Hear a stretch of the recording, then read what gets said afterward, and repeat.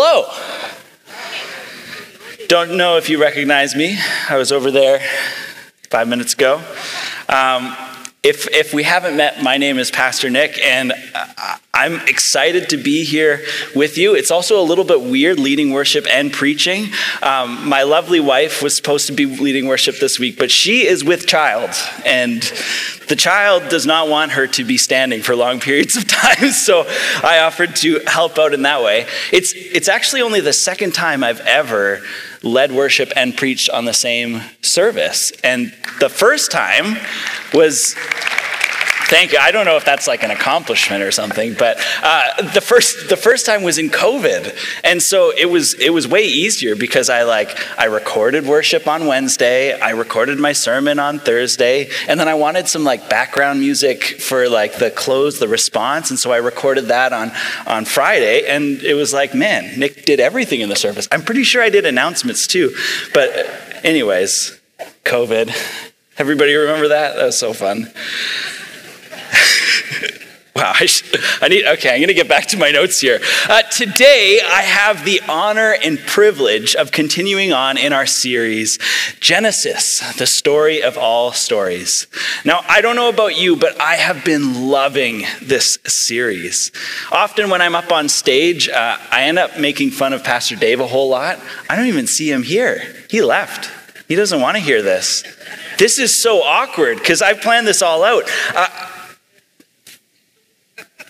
I'm going to pretend that Pastor Dave is sitting right there, okay? It's going to help me, I promise. Pastor Dave, often I tease you. But it's not because we're not good friends. We're great friends. I tease those that I love. Having said that, I'm going to take this one opportunity, this one time I'll ever do this, and I just want to say thank you. Thank you for not just picking the easy sermon series, but for being obedient to the leading of the Holy Spirit and for jumping into texts that can feel big, overwhelming, and confusing, because it has been such a blessing to me and to, I know, so many others. Man, this is awkward. It would be way better if he was here. Oh well, it is what it is. But seriously, I've loved this series because we've been taking a book that we've often misunderstood, misused, and approached in an unhealthy way. And so I've loved intentionally looking at the purpose behind Genesis 1 to 11, that it tells an incredibly important story, a story that makes sense of all other stories. And in that place, we discover a new lens or viewpoint that helps us make sense of everything. It makes sense of the Bible, of our lives, of our purpose, of our relationships, of the world around us. It makes sense of absolutely everything.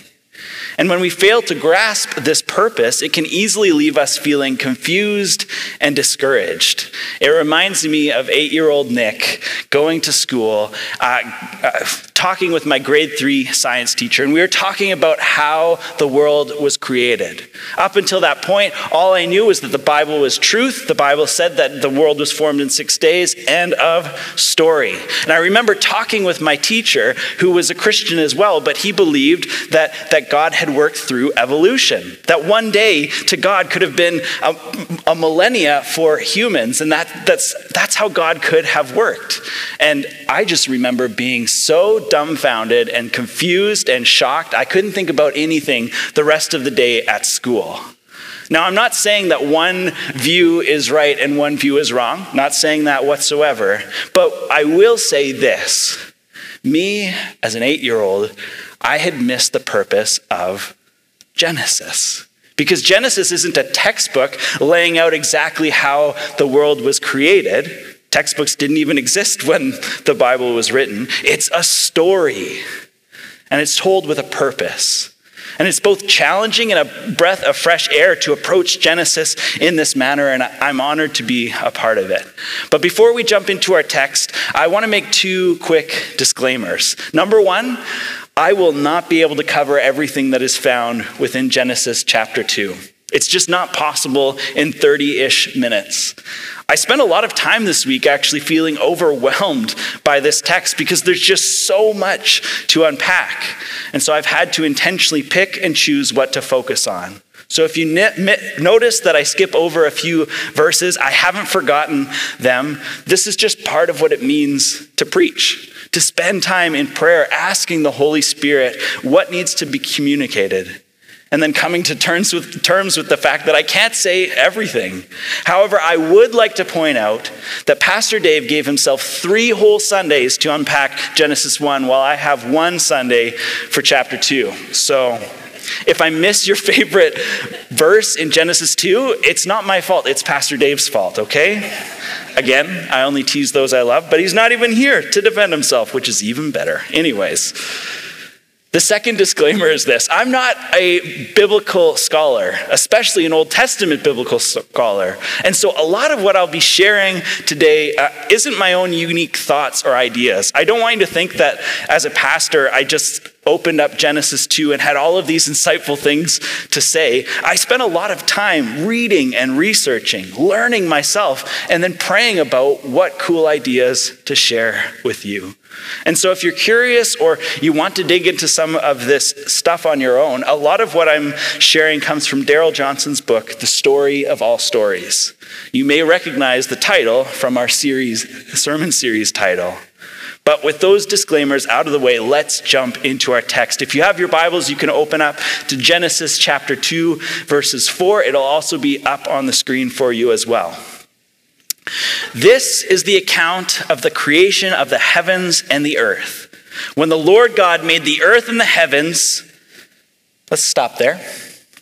Leave you hanging mid-sentence. Believe it or not, there's actually already a lot for us to unpack here. First question that comes up for me is, what is going on? I don't know about you, but there's one question that always comes up when I'm thinking about this, and it's, haven't we already talked about the account of creation? Wasn't that what chapter 1 was all about? And the answer to this is quite simple. Yes. We did already get a walkthrough of creation. So why is Genesis chapter 2 going over ground that we've already covered? I mean, did God make some mistakes in creation his first time around, and this is his second go at it? Probably not. He is perfect after all. Or maybe the writer of Genesis didn't like the way he phrased chapter 1 and then decided to start over again. But then the scribes wrote down both, and then all of a sudden we have 2 starts to the book of Genesis. I mean, that could have happened, but probably not. Maybe, just maybe, in the first 2 chapters of Genesis, they were written this way on purpose. As simple as these first 2 sentences are, they actually carry with them an extremely important shift in perspective. And I'll be honest, it wasn't something that I noticed, but compare these first 2 sentences and see if you can notice the difference.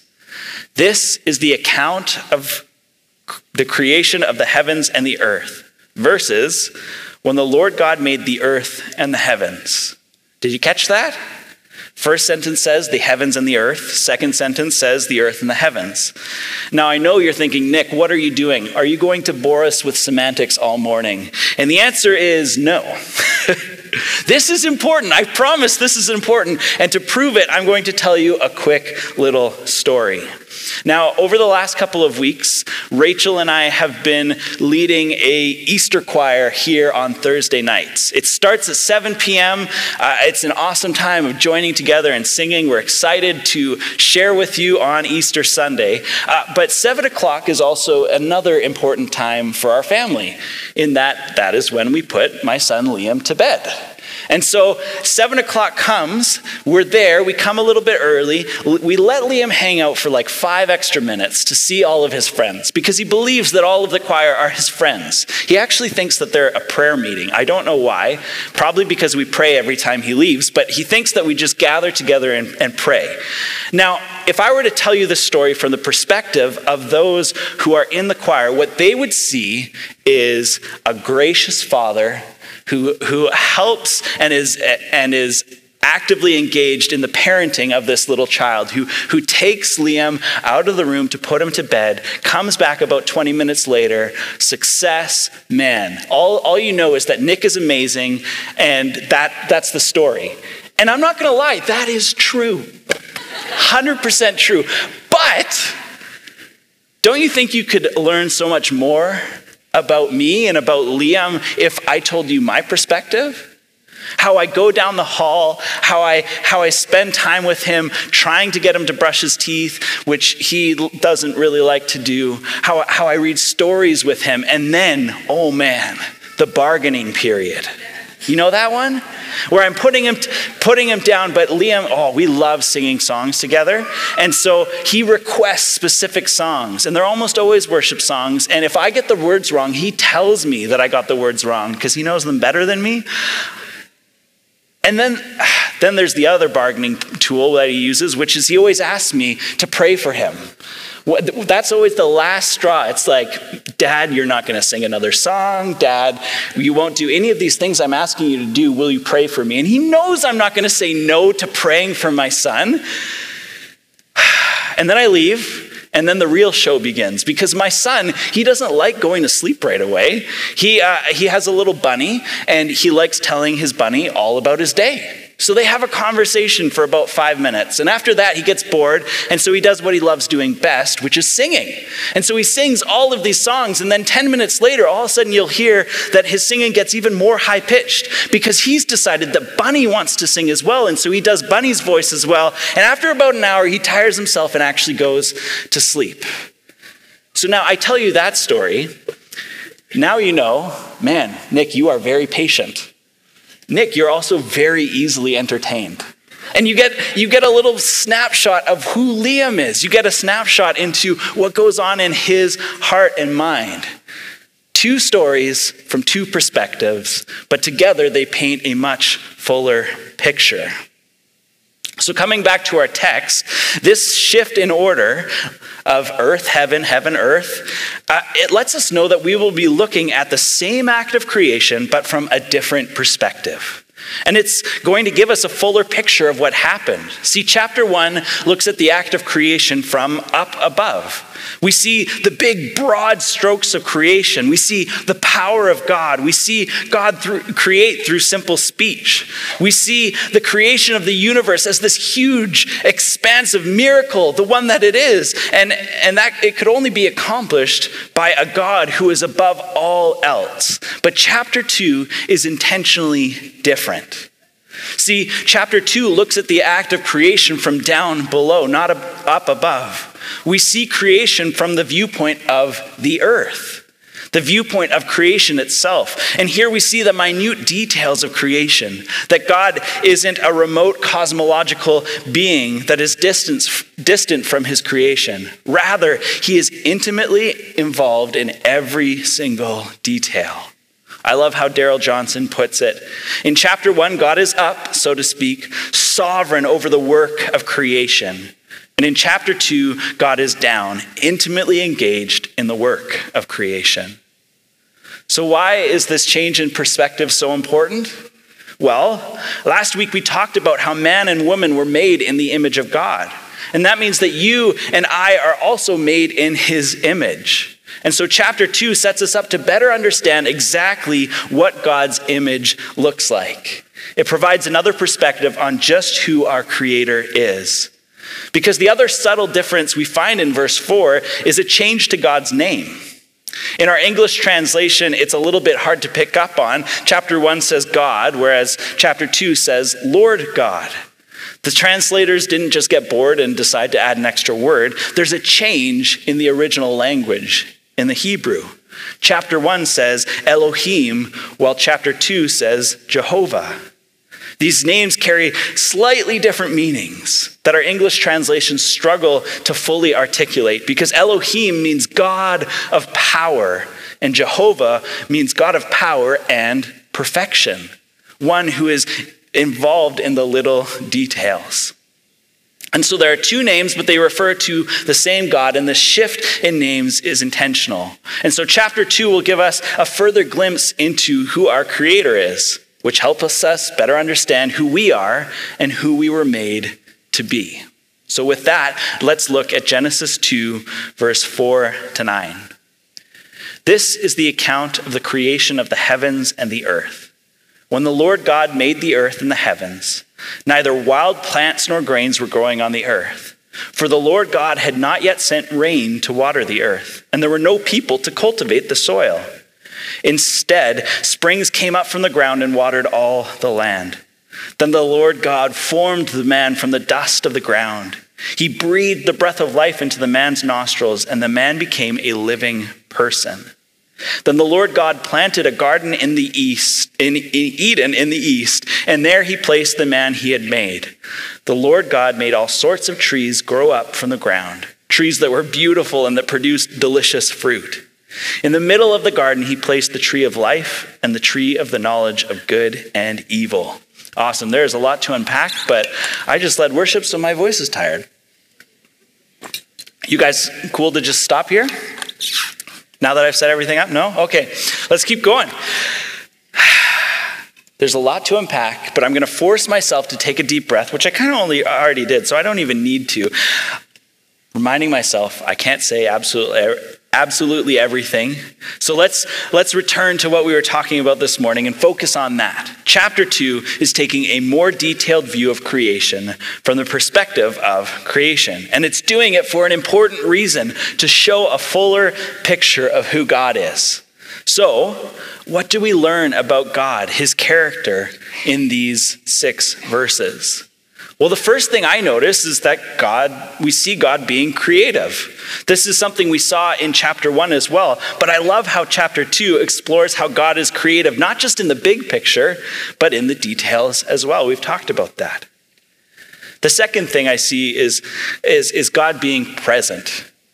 God is involved in his creation. These verses upend any notion that God is far removed, speaking things into existence from afar, detached from what happens. He is present and involved in his creation.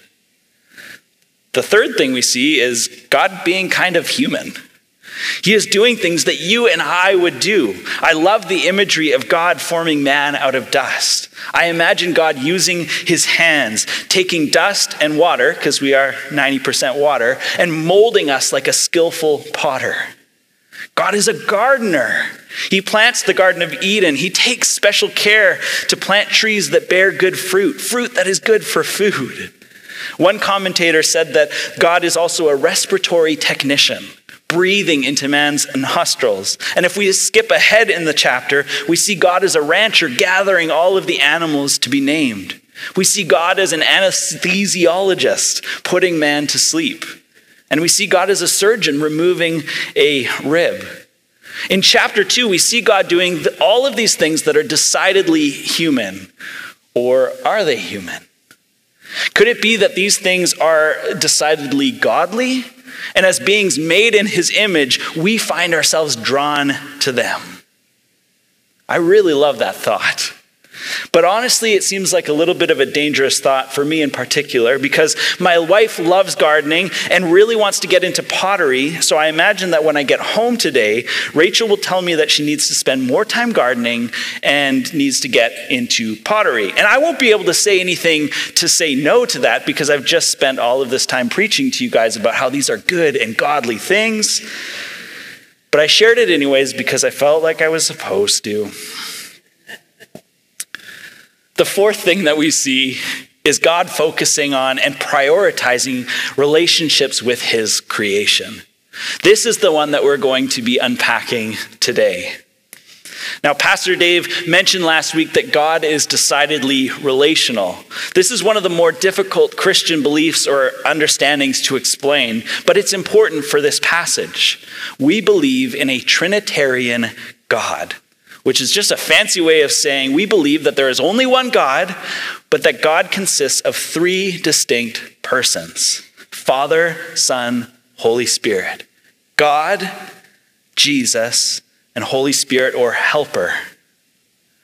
There isn't a specific scripture verse that lays out this belief, so I can't just tell you to open your Bibles to this certain page. Instead, this understanding of God has been pieced together from what various scriptures say about who God is.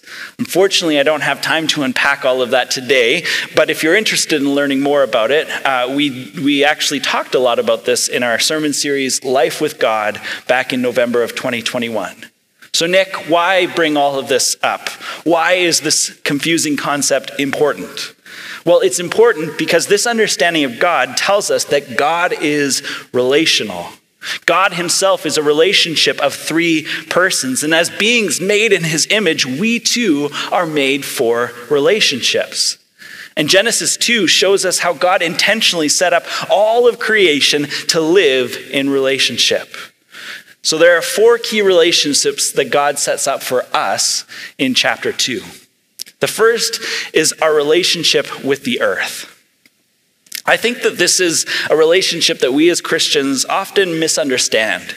We can get discouraged by how the world around us feels consumed by evil. It can feel overwhelming and hopeless. And so we cling to the promise that when we die, we get to be with Jesus. Now, don't get me wrong, that's a beautiful promise, one that I too hold dearly. But it can lead us to view the earth as something we want to escape. That we were meant for heaven, not for earth. Almost like earth is a prison. But that isn't what we see in the life and teachings of Jesus.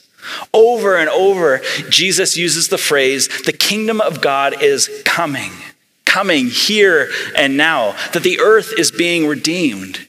It isn't something to be escaped. It's something that we get to participate in bringing transformation to. We get to be a part of the redemption of the earth. Because here's the thing, we were made from the earth. Genesis 2 verse 7, then the Lord God formed the man from the dust of the ground. We aren't descended from angels, we are of the earth. We have a deep connection to the earth. This is our home, and we have a responsibility towards it. Because here's the other common misunderstanding. We can focus on ruling the earth and forget to care for it. It's an understandable mistake. We're just living out the commandments in Genesis 1:28, where it says, then God blessed them and said, be fruitful and multiply, fill the earth and govern it, reign over the fish in the sea, and the birds in the sky, and all the animals that scurry along the ground. But the language used in Genesis 2 is very different. Verse 15, the Lord God placed the man in the Garden of Eden to tend and watch over it. Why the discrepancy? Well, this brings us back to the purpose of Genesis chapter 2. Genesis 1 focuses on God's power and authority. And as human beings made in his image, we share that power and authority. We are meant to govern and reign over the earth. But Genesis 2 is different. It shows us how God uses his power and authority. We see that God is deeply involved with his creation, that he cares for his creation, that he wants to see his creation thrive. And so the instruction that we are given in Genesis 2 reflects these characteristics of God, that we are called to tend and watch over. It's very different language than reign and govern, because it communicates a deep sense of care, of wanting the best for what we govern. All in all, we're called to be good rulers. We were made for a relationship with the earth, not to escape it, not to subjugate it, but to tend and watch over it, to rule it as good and caring rulers. The second key relationship that we see in Genesis 2 is that we were made for a relationship with others. Let's continue on in verse 18. Then the Lord God said, it is not good for the man to be alone. I will make a helper who is just right for him. So the Lord God formed from the ground all the animals and all the birds of the sky. He brought them to the man to see what he could call them. And the man chose a name for each one. He gave names to all the livestock, all the birds of the sky, and all the wild animals. But still there was no helper just right for him. So the Lord God caused the man to fall into a deep sleep. While the man slept, the Lord God took out one of the man's ribs and closed up the opening. Then the Lord God made a woman from the rib, and he brought her to the man. At last, the man exclaimed, this one is bone from my bone and flesh from my flesh. She will be called woman, because she was taken from man. This explains why a man leaves his father and mother and is joined to his wife, and the two are united into one. It is not good for man to be alone. This is the first time that God is saying something isn't good. And it's because man doesn't have a partner. He doesn't have that core relationship. And I love how God begins by making the animals as possible helpers. Animals are candidates for companionship. This is an encouraging thought. One commentator said that our delight in our pets delights the Creator. That's a way that we are living in relationship with others, and it's good. But in the end, animals didn't quite cut it. And so God creates woman.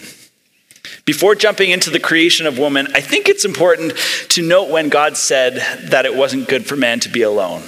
It was before Adam had done any work. It was before Adam had named all of the animals.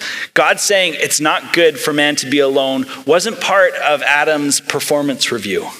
It wasn't like Adam had named all of the animals Steve, and God was like, oh man, I really screwed up. He needs a helper. He needs somebody to keep him on track and make sure he never makes any more mistakes. See, it's not that man is inadequate. It's bigger than that. It's deeper than that. See, we are missing something when we are alone. God noticed that, and he did something about it. God created woman. Just as man isn't an inadequate creation, woman is not a lesser creation. When God created woman, he intentionally formed her from man's rib, not from his head so that she could rule over him, not from his feet so she could be ruled by him, but from his side, that they would serve together side by side as equals.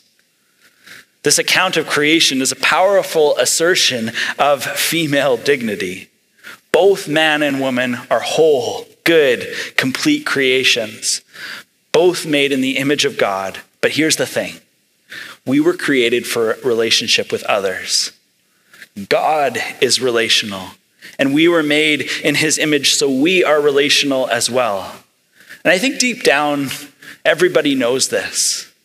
Deep down, we have longings for relationships, a longing for community, a longing for belonging. And when we're at our best, when we're operating how we were created to be, we live in relationships with others. And yet our culture and society prioritizes individuality. We celebrate those who can do it all themselves, and then we isolate ourselves. But that isn't God's desire for us. We were made for a relationship with others. The third relationship that we were made for is a healthy relationship with ourselves. I want to read the last verse of Genesis chapter 2.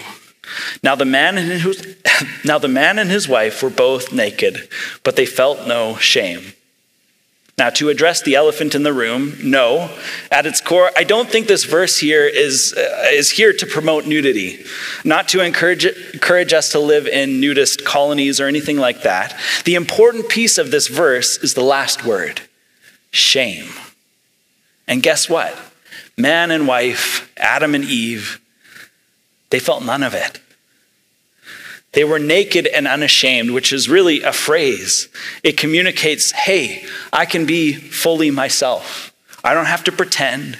I don't have to put on a mask. I don't need to try and protect myself from harm. I can be who I am and not be ashamed. I imagine the incredible freedom that they must have felt. Or maybe they didn't feel freedom, because this was all they had ever known. And so instead, imagine the incredible freedom that you would feel, being free of all shame.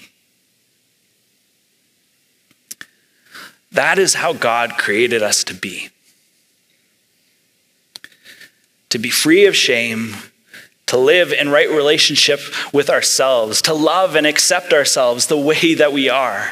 Now, I don't know about you, but thinking about this brings forth a deep yearning in my soul. I feel it right here. I long for that. I was created for that. We were created for that.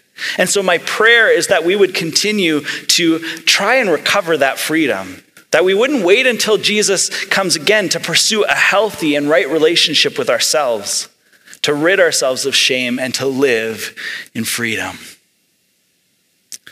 The final relationship outlined in Genesis chapter 2 is our relationship with God.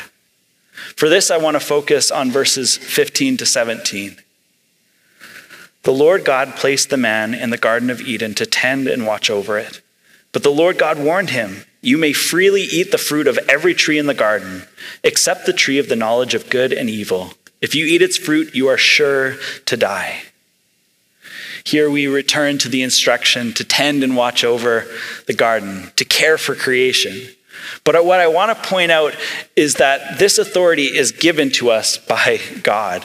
It isn't something that we've earned. God holds the ultimate authority, and he chooses to give us a small measure of his authority.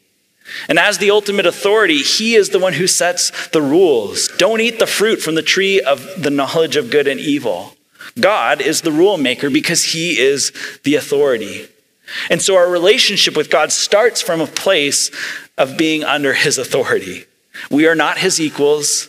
We are his creation, granted authority and power because he wills it. God is God, and we are not. Now, this might sound like a bit of a downer, but it isn't the whole story. There's more to our relationship with God, because the phrase that has blown me away all week is in verse 15. God placed man in the Garden of Eden. He placed man in a place of safety and protection, a place of provision. God used his power and authority for the good of man. But even bigger than that, God placed man where God likes to go for walks. We see this later on in Genesis 3, that God takes strolls through the Garden of Eden, and that's the exact spot where he places man. Why? Because we are meant to be in God's presence. God doesn't want a long-distance relationship with us. He wants to be near. We were created to be in relationship with God. When we recognize his power and authority, where we worship and obey him, but we do all of this while being close to him. That's what God's design was for us when he created us. That was his intention. So those are the 4 relationships that Genesis chapter 2 shows that we were created for. A relationship with the earth, a relationship with others, a relationship with ourselves, and a relationship with God. None of us are living out these relationships perfectly. We're going to learn more about why that's the case when we continue on in Genesis, but I think it's important for us to recognize what we were created for. It helps us to see what needs to be fixed both in and around us. And so that's how I want to conclude this Sunday. I think we need to take stock of these 4 relationships in our own lives and ask God, where do I need to return to how you intended me to live? What relationships are distorted? I spent a lot of time praying and asking God, how do you want us to conclude our time? Often we end with a song and an opportunity for prayer, and those are great things. Those are good ways forward. But I felt like it was really important for us to take time to 1, listen, and 2, respond. And so I know I've talked for 30 minutes. You're probably at the end of being able to listen to me rambling on and on. And so we're going to take a moment, and I'm not going to talk. Instead, we're going to take 1 minute, and we are going to listen. We're going to make space and listen to what God has to speak to each and every one of us this morning. Because I firmly believe that when we take time to listen, God will always speak. If we quiet ourselves, if we quiet our minds, he will make room to speak. And so I'm going to look at it. I've got a clock here. I'm going to look, and I'm going to measure out 1 minute. 1 minute to sit and think. 1 minute to sit and listen.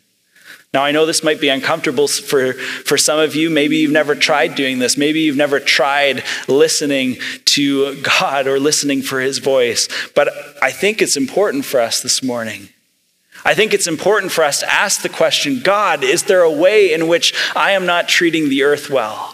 Is there a way in which I'm looking to escape rather than being fully engaged here and now, being part of your redemption of the earth? Am I too focused on the fact that I'm going to heaven soon, so who cares what goes on here? Or maybe it's your relationship with others. Maybe you find yourself isolating. Maybe you find yourself pushing others away. Maybe you think you can do everything by yourself. And God wants to speak and say to you, hey, That's not who I created you to be. I created you to be in relationship with others, to be in community, to belong with others. That includes people, but it also includes animals as well. Maybe it's your relationship with yourself. Maybe you're deeply entrenched in shame, where you don't like yourself, you don't want to be yourself, and you need God to heal you of that. You need God to speak to you about the truth of who he sees you as, who he has created you to be, so that you can live as you are meant to live in freedom, not contained by shame. Maybe it's your relationship with God. Maybe you don't even know God. Maybe you think to yourself, well, I'm pretty good with the earth. I'm pretty good with those around me. I think well of myself, but you don't know God, or you've distanced yourself from God, or you try to just kind of keep him in a box to the side. God doesn't want that. God wants to be in relationship with you. God wants to know you. He wants to be close to you.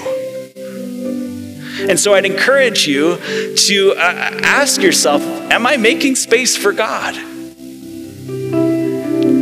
Am I allowing him to draw near to me today? So I asked the question,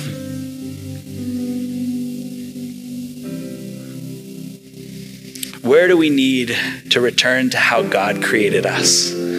What do we need to do to go back to how God created us? So we're just going to stop for 1 minute. I'm not going to say anything. And we're just going to listen. If you've never done this before, I'd encourage you, put out your hands as an act of surrendering and listening. And if you find yourself distracted, that's okay. It happens to every single person. But try and draw yourself back and say, God, I'm here to listen. What do you want to say to me?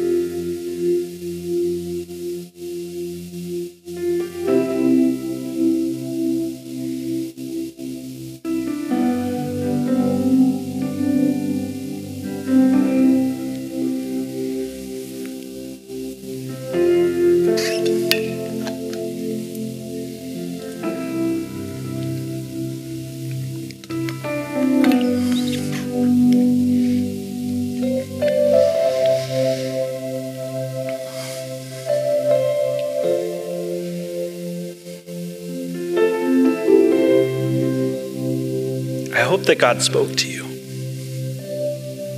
He spoke to me. And if you're thinking to yourself, oh, I don't know if that was God. If it's in line with what we've been talking today, if it's in line with what God says in his word, if it's in line with who we know God to be, then it's God's voice. You don't have to second guess that. You don't have to worry about that. So I said that the first thing we wanted to do was listen. The second is respond. And we're not going to make a huge big deal out of this. We're not going to spend forever. But I'd encourage you, okay, we spent time. We asked God to speak to us. Where do we go from here? There's so many different ways to respond, but we don't want to just leave here having had a nice thought. And so I'd encourage you, if there's something that you feel like you need to submit to God, if there's something that you feel you need to repent of, if there's something that you feel like you need breakthrough in your own life and you want to ask God to help you in that, or another friend or something like that, to take a step forward.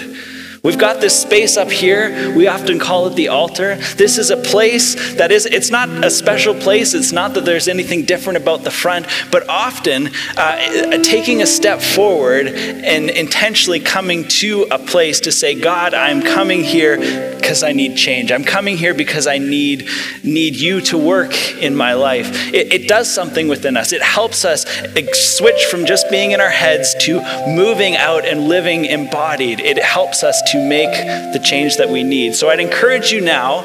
It'll be awkward, it'll be weird, but it's okay. We're a family. Families do weird together. I'd encourage you, just going to do it for 2 minutes. If you feel like God wants you to come to the front, come to the front. Take that awkward step. And submit to God. If you don't feel comfortable doing that, or if coming to the front physically is hard for you, talk with someone around you. Ask them to pray. But we're going to take 2 minutes. Rachel's going to continue to pray, and we're just going to have this time to respond with an action. Sound good? Okay, let's respond.